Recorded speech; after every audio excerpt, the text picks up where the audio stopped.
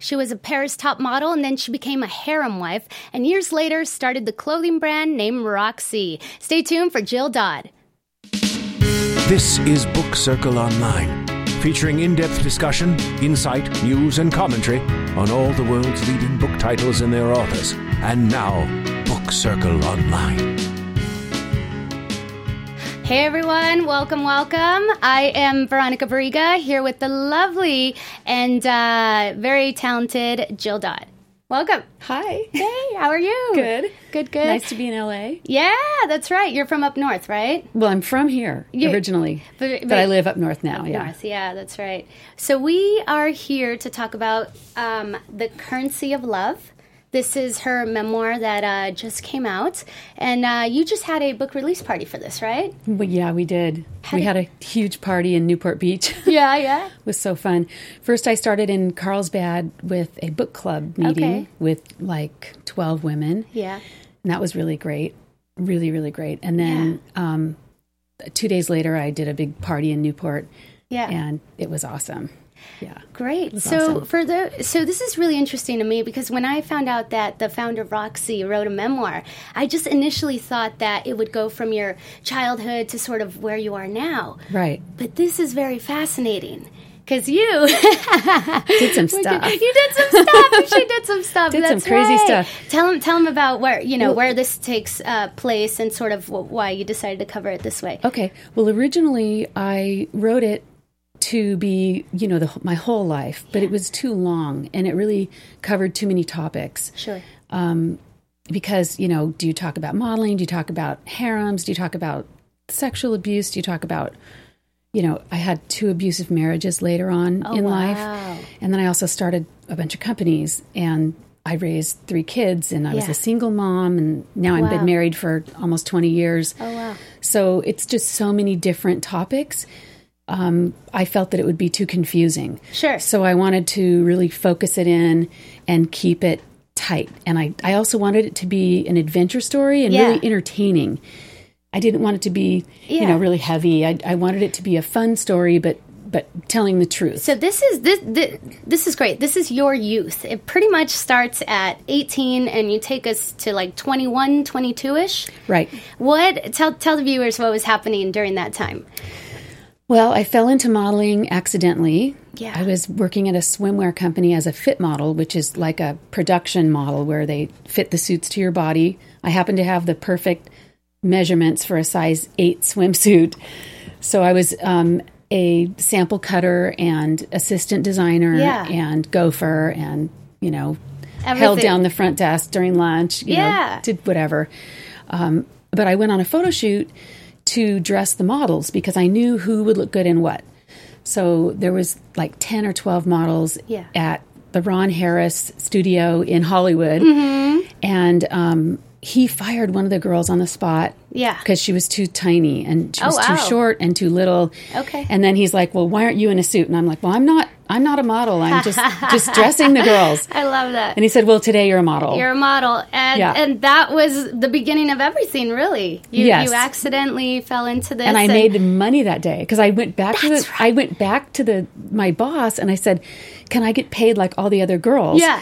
So instead of making $4.25 an hour, I got $800 for the day. Yeah, you're a negotiator. This is something in this book. She negotiates at 16, then at 18. It's very, very amazing. You had a very good sort of independent, this craving of it being independent. Yeah. And I want to talk about where that comes from because you probably would not have ended up in Paris had it not been for your upbringing. Right.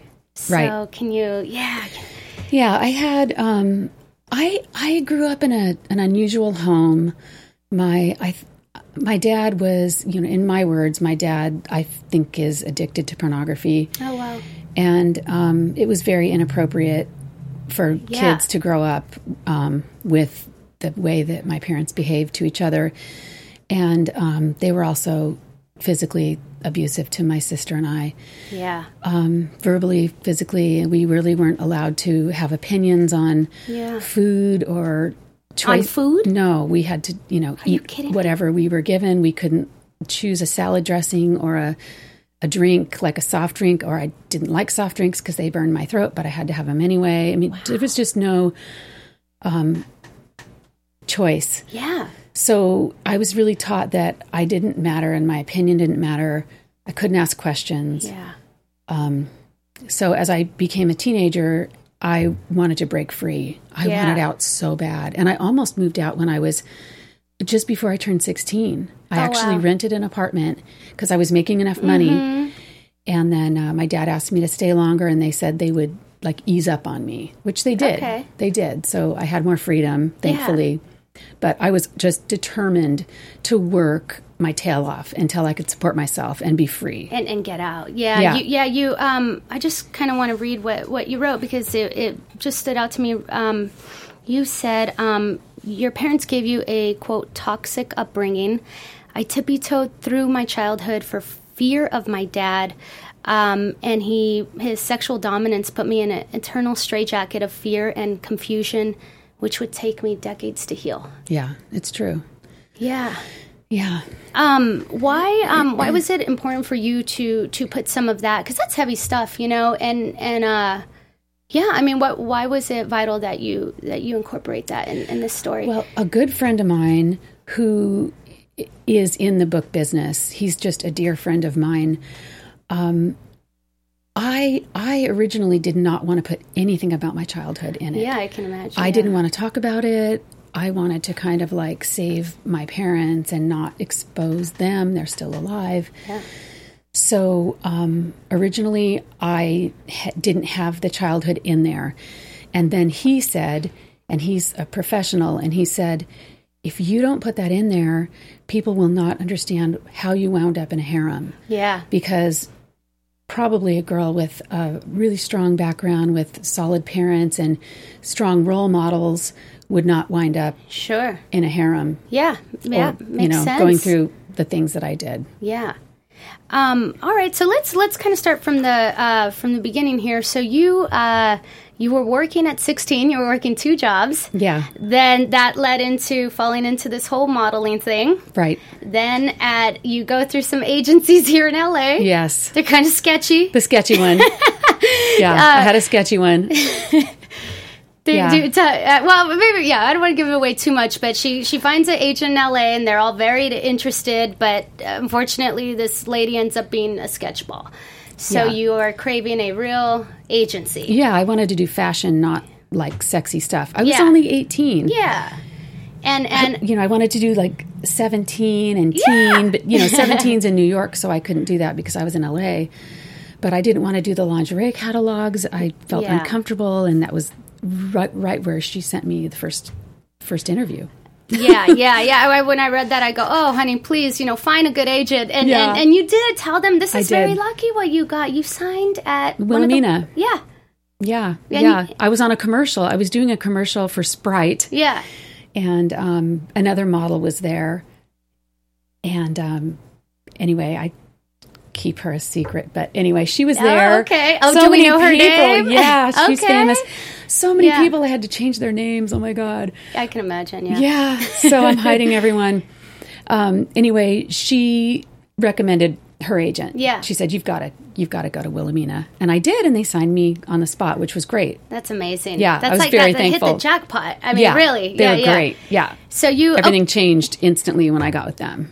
You're probably so excited. Much better interviews, much more clean situations. Yeah. You were on your way. So then, so now you are this LA transplant. You find yourself in Paris, and maybe it's not all it's cracked up to be. Is some of the stuff, I don't want to give away too much, but some of the stuff we read about is sort of your trials and tribulations in that city and finding your way. Right. And I thought that I had success in Los Angeles, so I thought I could go to Paris and, they're gonna want me. Yeah. I'll get my tear sheets from French Vogue and Elle, and I'll be back and working in New York. Yeah. And then I'll make it, But that's it was so hard because I was this sunny California commercial-looking girl, and Paris wanted the moody fashion model, like act like you're on heroin kind of thing. Sure. Just different. Yeah. So I had to really learn how to close my mouth. They didn't like my teeth. I had to close my mouth. I had to look off into the distance. It wasn't like connecting with the camera. Sure. It's completely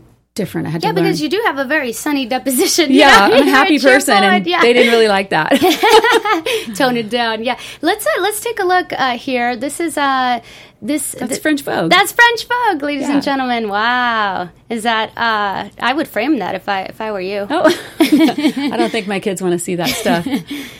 Which one? So you are on the right. Right. Yeah, that's what I was going to say. Yeah. Mm-hmm. And how old were you in that photo? I was 20. I just turned 20 before I left for Paris. Finally made it. I love it. You're right. I finally made it in Vogue. It was like that moment of... Oh, I was so happy. Yeah. Because it wasn't easy. I was doing like razor, billboards and metro posters for razors and doing nursing bras and catalogs. And I did a commercial for Vitel water, but... that's all commercial stuff, and I really wanted to do fashion. You want to be taken seriously, Finally got into Paris Vogue. That's amazing. That's good. And then this one, is this here in California? Yeah, that's just Long Beach. That was just a test for a photographer. Oh, wow. Just, sometimes you test with photographers to get pictures for them and their portfolio and my portfolio. Kind of cut a deal with each other where you model for free and you pay for the film development. Okay, yeah, I think a lot of actors do that as well, and I think musicians, people in the arts and stuff like that. Okay, so let's see. But originally, this is interesting to me because I know modeling was a big passion for you, but you were also very much interested in being behind the scenes. Right. I wanted to be a designer. Yeah. Since I was little, and I didn't even know that was a job. Yeah. But I was creating clothes by the time I was probably like 5. I even have the first thing I made for my Barbie. Yeah, I made a off-the-shoulder sweater dress out of a sock. That is very 80s, off the shoulder. And I love that. It was in the 60s that I made it. Oh, so you had it. Which is crazy. Yeah. But I was designing clothes since I was tiny, and I taught myself to sew. And then I would make outfits before school and wear them. I'd get up like the crack of dawn and just like draw around my body. Yeah. And make something to wear that day. And I started theme dressing. I dressed like a cowgirl and it's in your blood. It's so amazing that it came full circle, really. Yeah, that I actually got to do that for work. Yeah, that was the thing. Yeah. Thankfully, yeah. And I really believe that everyone should work in their passion, what they really love to do. Yeah. And not give up on that. Yeah, I think that is a constant message on here. It's like you kind of, it is a roller coaster of a story, but then at the end you're like, she made it, and she made it big, and not sort of compromising yourself, and not. You talk about you had when you were in Paris, you had something you called a moral code, right? And you were like, I don't even know where this moral code comes from, but I have it. Can you describe a little bit about what that was? Yeah. Well, back in 1980, it was common that the agencies, at least my agency, would make deals with photographers that you could go on certain jobs. You'd get paid more if you slept with the photographer. That's crazy. And some jobs you couldn't even go on them if you wouldn't sleep with the photographer. Wow. So there was just a different way of life. And then they had parties that we were expected to go to, and if we didn't go, then we couldn't get interviews. Wow. And I believe they were paid to stock the parties with women. Sure. I'm sure they got paid. Oh, that makes sense, yeah. Yeah. And then later, I ended up being a person that was actually purchased through my agency, not purchased and sold into slavery or something like you hear of happening sometimes, but an introduction to me was purchased. And I didn't even realize that until years later. Are you talking about the billionaire? Harem, yes. The harem. Yeah, let's get into that. So you're going to a Paris party. Unbeknownst to you, there's some behind the scenes going on. But so describe this party, because it actually sounds like a really fun time. Which one? The spaghetti party? The pirate party. The pirate oh party. My God, I loved it. It was wonderful. I actually would like to attend that party. Me too. I would go in a heartbeat. I would jump at that. It was so much fun, and I have all the pictures still of that party. So this is it was wonderful, but I don't show the pictures because I'm hiding all the people. But not everyone. I'm not hiding Adnan, but. Yeah. Other ones I am. So tell us about. So you go to this amazing pirate party. It's and you meet this Saudi billionaire. Yeah, but I didn't know who he was. But you did not know, right. So my agent, my female agent, brought me and a group of people. It was a group of us. We were at the Loews Hotel in Monte Carlo. Yeah. I was invited to go on vacation for a few days with my agent, and I had in Paris, and I had asked her originally, I said, well, how much will it cost? I just finished a big job. I've got money right now, And she said, oh, it's free. And I said, no, nothing's free. Nothing's free, wow. If there's something up, whatever, I've got a lot of cash and I can run really fast. And that's the way I used to do things because I never knew what kind of situation I was going to be in. Yeah. I was flown all over the world with strangers, and, you didn't know what was going to happen. Yeah. So we met with some of her friends at the hotel, and they brought us in a limo, like a Rolls-Royce limo, to this party on the edge of a cliff overlooking the Mediterranean Sea. Yeah. And it was a bonfire, and there were these pirates running around, like shirtless pirates with tattoos and like gold chains and long hair. And it was hilarious. I'm just like, yes. Yeah. And we'd been drinking at the pool that day. And we were drinking champagne in the limo. Yeah. So it was so fun. That's the good life, We were laughing so hard. So I just dove in, and it turns out it was a party for Adnan's daughter's 18th birthday. Mm-hmm. So there was a lot of people. It was a big dinner party. And then, so he continued to, again, you didn't know who he was, but he continued to pursue you. Right. And you finally sort of gave in, went on a coffee date or maybe a lunch date, was it? Right. And lunch at his mansion in Paris. Yeah. It's amazing. Yeah. I still didn't know. There was no internet, so I didn't know it. How could you? And the craziest part, I won't give away too much, but it was he knew everything about you. Right. Yeah, he told me that when I met him on his ship. He read your background. He said, "This is where you grew up. These are your friends. These are where you..." And you were like, he knew I did well in school. He knew what my parents did, where they lived.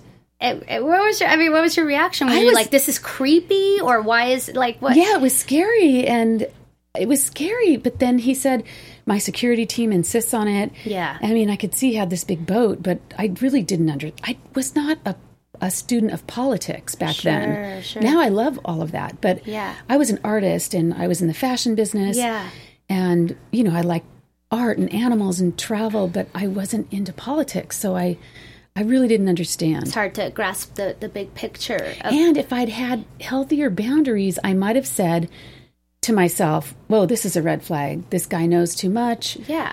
How did he know that? I would have been more suspicious. But I was used to, because of my childhood, I was used to pushing down my own instincts and not listening to myself. Yeah. Which is a real problem. I think a lot of people that are abused in different ways, they're taught to not listen to their inner voice. It's a mechanism. Exactly. Yeah. So they're actually comfortable in strange situations where they become re-victimized. Because that's what you know. Yeah. Right. It's subliminal. I kind of get it now why I didn't listen to, I didn't freak out over that. I was just like, oh, all right, whatever, let's go on. Let's move on.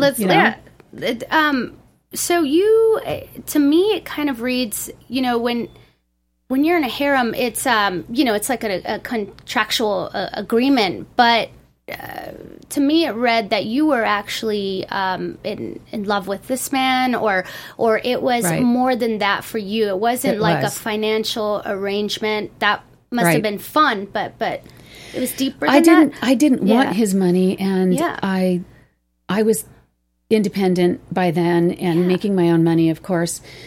And I didn't want anyone to own me. I didn't want to be beholden to anyone. Yeah. I didn't want anyone to control me.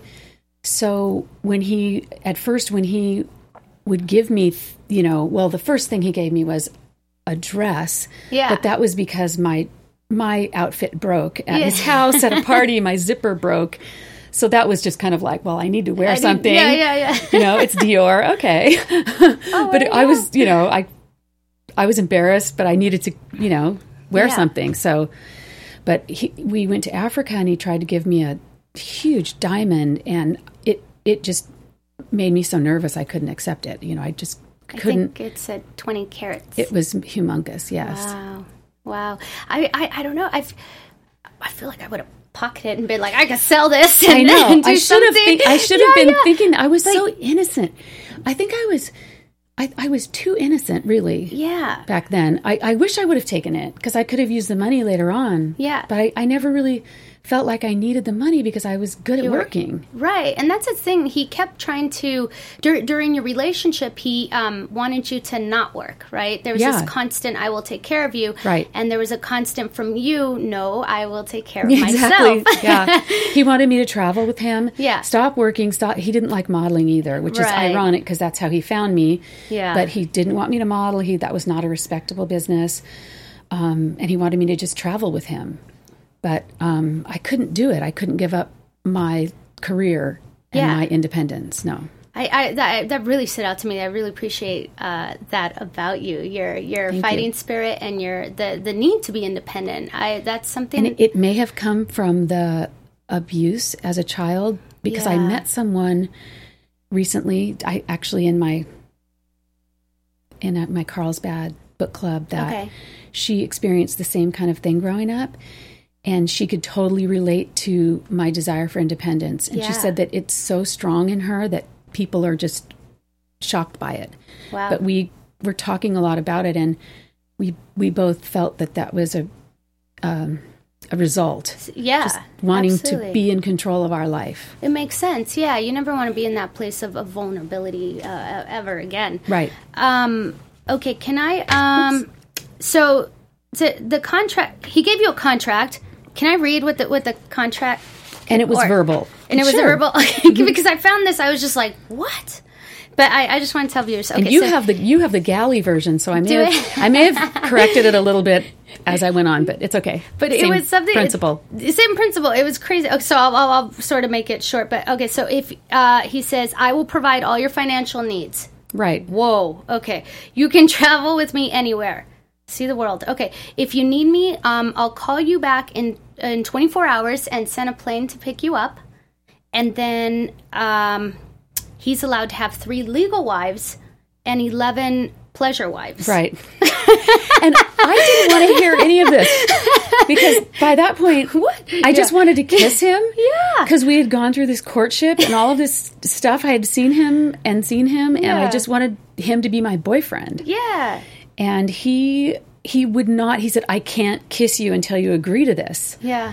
So I was just like, whatever, just whatever you're saying, blah blah blah. I just wanted to kiss him, blah blah blah, blah blah blah.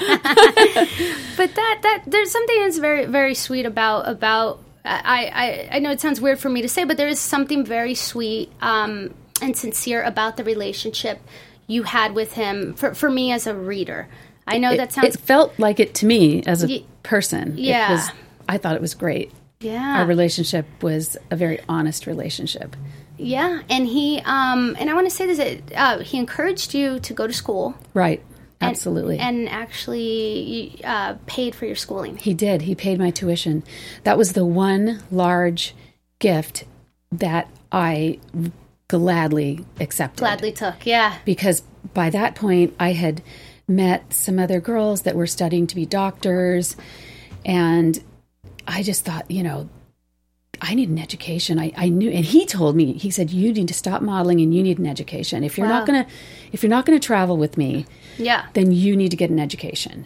And I knew he was right. Yeah. And then I remembered that the reason I got into modeling in the first place was to pay for fashion design school. Fashion school, that's right. And so I signed up and I told him how much it would cost, but I kept working so that because I didn't want to spend all the money, Yeah. He gave me $20,000 to pay for the school. That's amazing.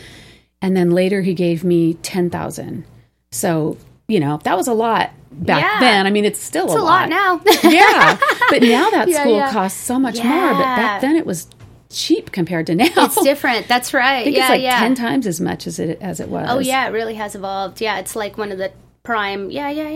Amazing. Okay, well, what do you hope readers take from this story? Well, I hope to encourage artists and creative people to not give up on their dream of having a creative career. Yeah. I think there's a lot of people that are raised by lawyers or like a more, I don't know if it's right brain or left brain, but not lawyers, but like math people or whatever. And they don't really understand that their kids need to create. So I wrote it for that reason. I was hoping to encourage young women to not sell out on themselves, not give up their morals for what they believe in. Don't sacrifice themselves. I wanted to encourage people to continue on their path, even if they get hit with difficult things, to just keep forging forward. So resilience. There was another one. Fight for your freedom and independence. Yeah, to me, this is a story of survival. Yeah. So. Yeah. So you're okay. You have a teenage daughter. I do. She's actually here. She's like, over there, being super sweet. So has she read this? No. She read one disturbing page and she said, "No, I can't." No, I read the full chapter. Oh, of the childhood. Oh. I don't want to give that one away, but it's one of the worst chapters. Oh, wow. One of the most graphic ones. Yeah, she says that she read the childhood chapter and it was very graphic and a lot for her to take in. Yeah, that's what she said. So she didn't go any further, but my older daughter read it. Yeah. And she really liked it. Yeah. She really liked it. This is cool. Yeah. Well, I just want to thank you for being so open and, sharing your story. And I think this is probably for anyone, but especially as a woman reading this, it's very powerful for young girls, any woman, to read something like this. Yeah. And there's another thing that is, if it's okay, if I interrupt you. Go right ahead. I have found that in doing some book clubs, not just the ones in Southern California, but also Northern California, that after reading the book, women are much more open about different things in their life that they've felt shame about. Sure. Like one book club I went to, a bunch of women, like several, started talking about the different times they had been raped. Oh, wow. And that it had been like 30 years ago and they had never told anyone still. Yeah. So I'm hoping that whether it's rape or whether it's drugs or whether it's anything that a woman is ashamed of, I hope that by speaking out about things that I felt ashamed of at one point in my life, that it would encourage other people to be honest about their life and be released from this secretive shame that makes you feel bad about yourself. Does that make sense? Nailed it. Yeah. Thank you so much. Thank you for being here. Thank you guys for watching. And here it is, The Currency of Love, Jill Dodd. And let these folks know where they can find your book. It's at Barnes & Noble. Yeah. It's on Amazon. It's, I think, everywhere. You just go online and you can find it. And we have an audiobook. Oh, that's good. We're going to be in Russia. Russia bought the rights. Oh, look at you. And it's already available in Australia and in the UK. Well, congratulations. So, thank you so much for sharing your story. Thank you. Thanks. Appreciate it. Bye, guys. From Managing Editor Jason Squamata, Executive Producers Maria Menounos, Phil Svitek, and Kevin Undergaro, we would like to thank you for tuning in to Book Circle Online. For more discussion, go to bookcircleonline.com. And if you have comments, questions, or book title suggestions, write us at info@bookcircleonline.com. I'm Sir Richard Wentworth, and this is Book Circle Online. BCO, join the circle.